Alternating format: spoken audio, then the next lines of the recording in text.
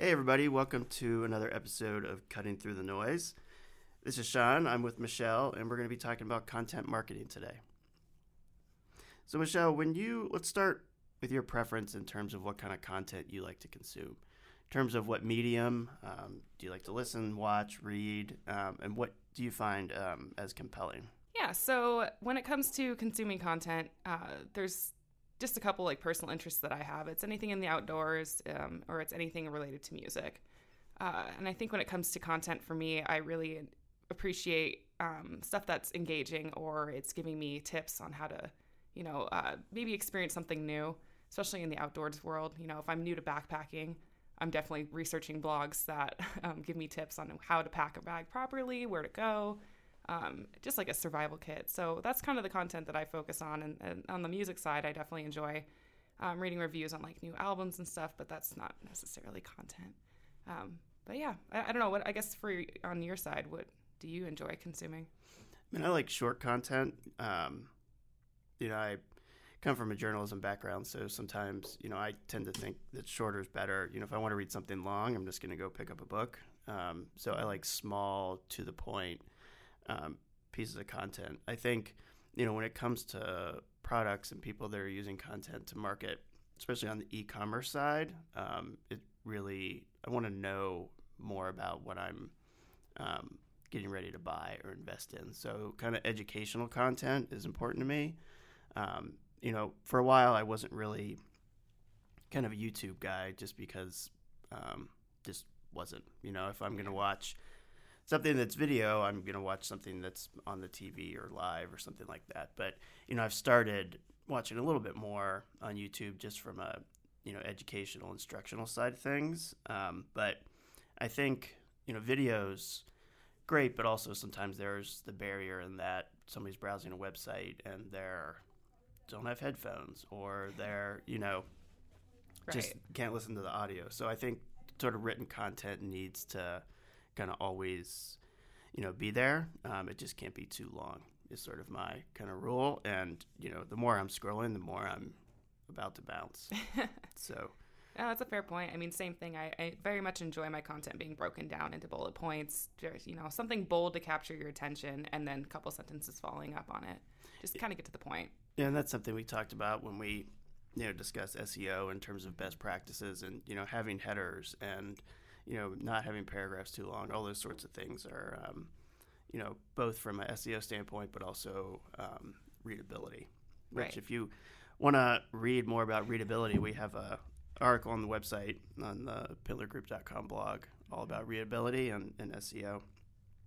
Now, kind of sort of flipping that, when you approach, writing content, let's just say it's a blog article here at Pillar Group, how do you start off? What's kind of your process for creating an article? Well, brainstorming a topic, typically the first thing, but I do like to spend some time researching it.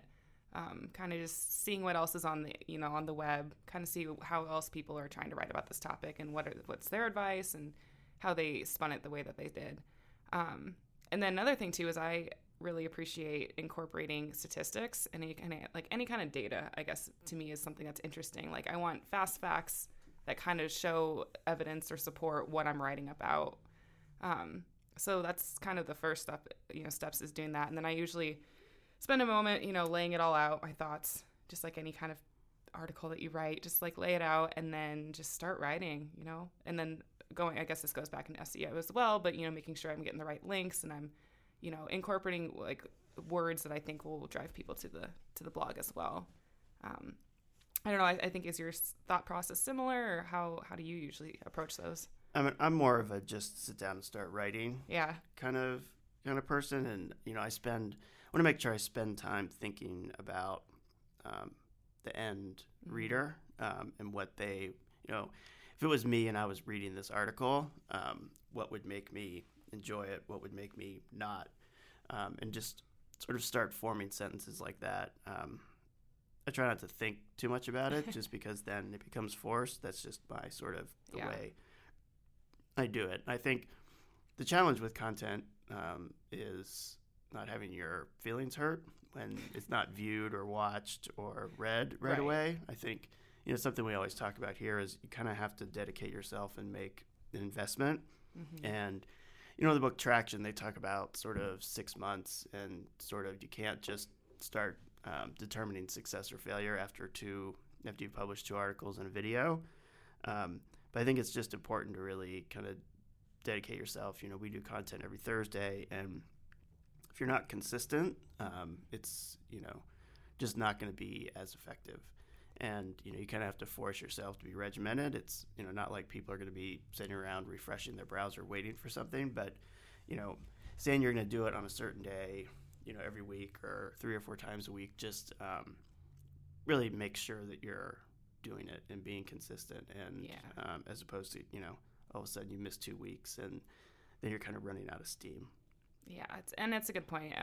Going back to keep consistent with it. It's going to take some time. I mean, even Traction, the book that we're referring to, it talks about how it could take upwards of 6 months to a year for you to really see any momentum come from it. And so it's, I guess, something you got to stay motivated in. And I guess to that point too, how do you find yourself keeping motivated as we're putting out content every week? Do you ever get fatigued, or what's your creative process? I mean, I think finding niche things to write about, and things that I'm interested in and things that maybe I want to learn more about. It's almost like I'm using the writing process or the speaking process to learn. And if I'm doing that, then I know that I'm thinking like the end user, because I'm trying to educate and inform. So I think trying to find different things to talk about, niche things, or if we're just talking about SEO rather than just talking about keywords or meta tags, sort of talking about readability, and just sort of doing an offshoot of that, because I think sometimes the worst videos and the worst blogs are ones that are just too broad, because then you can't cover everything in one article.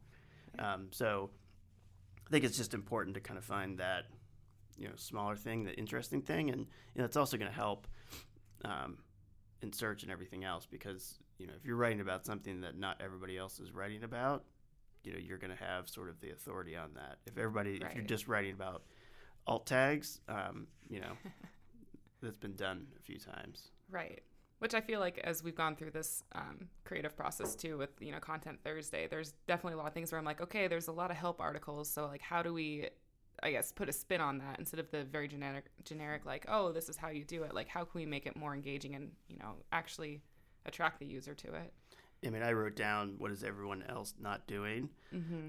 So I kind of say, well, if everyone else was going to jump off a cliff, would you? So if everybody else was going to write about alt tags, would you? And I think the answer should be no. Yeah. And I think, when you talk about the 6 months to a year, and, just because it's not getting sort of viewed up front, it does kind of pay off later. And it could be, content, everything on the internet lives forever. Oh, yeah. So, and it could be an article, it could be a video that all of a sudden is, discovered 2 years from now, and, maybe it goes viral, which we will be talking about in the future in terms of how to make things viral and what they are, even though I'm not a big fan of the word because it sounds negative to me. Yeah. Well, and also I know in the past we've taken articles that have been written and then update it if it's been a year or so or a little bit longer. It's nice that you can update that kind of stuff if it's still relevant content and just keep it up with the times, which I think you've had experience doing that for a few of our clients, right? Yeah, and especially, content that was, maybe written before we started working with them and needs, help in terms of new images and headers and, sentence structure, things like that. But it is nice to kind of take something, especially, you were talking about statistics and fact-based, being able to update it so it's not, well, in 1994 census, just being able to sort of freshen it. You don't have to, reinvent the wheel every time. And that's kind of the nice thing about, putting out shorter content, is, get little snippets out there. We have somebody in-house that's going to start doing some business tips, and it's just going to be 1 to 2 minute videos. And Perfect. all of a sudden you have 30 of those, and you kind of have a collection. And I think, sometimes less is more, and then you have more of everything because you're doing a lot of smaller things, and that's sometimes easier, than forcing yourself to produce something, really long.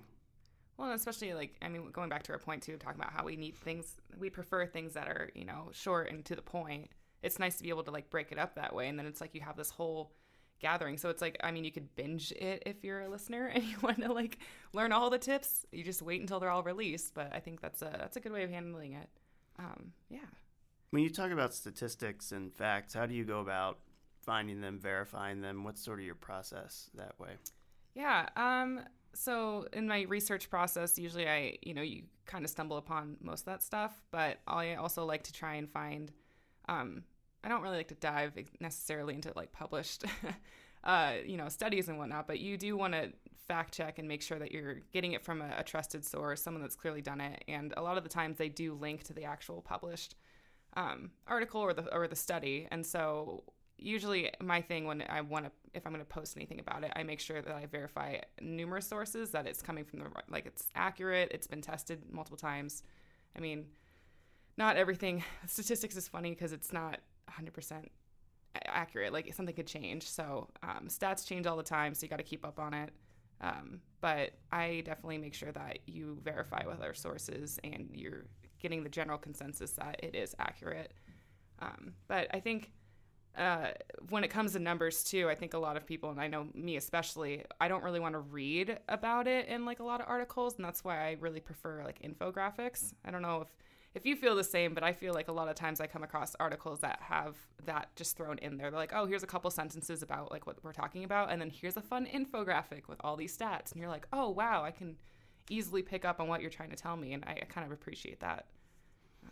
Yeah, and it's interesting. I was just thinking, you mentioned infographics. I think it's important to realize that content is not just articles. There's so many other ways to create and deliver content. So I think about social media, and you create a cool infographic and you put it on Instagram. Yeah. And then that's publishing content. Yeah. And that's getting something out there. It's organic and it lives forever. So when you're starting your content strategy, it can't just be, I'm going to write 3 articles a week and that's going to be it. You kind of have to, just like everything we talk about, it has to be sort of multi-channel, and everything has to help sort of each other. But you can produce content that's small, that doesn't take a lot of time, but is going to provide value. And I think infographics are a great example of that, just because you can get them on Instagram and Facebook, and that does have value and does help extend your brand, just because you are educating and informing people. Yeah, no, I definitely agree. And I guess for a personal question, do you have a preference on, do you have a favorite medium, I guess, for delivering content marketing? Do you prefer podcasting, videos? I have no real preference. I think it really depends on the topic. Yeah. Some topics are a lot easier to sort of write, and a lot of that when it's research based. I think with video and podcasting, it can be a little more off the cuff and not quite as scripted, which lends itself to various topics. Right. When you're talking about SEO, that's a little easier to write an article about than necessarily talk about for half an hour. Right. So to me, I kind of start with the topic and kind of go from there. Yeah, that makes sense to me. I'm kind of the same way. It's nice to be able to also, I guess, think about if it's a topic I really like. I'm okay, do I think I can talk about this for 15 minutes versus can I do research or... Right. All right. So that's another episode of Cutting Through the Noise, talking about content. To find out more about Traction Channels, marketing in general, and what we have going on here at Pintler Group, check us out at pintlergroup.com. You can also follow us on social media and subscribe to our YouTube channel.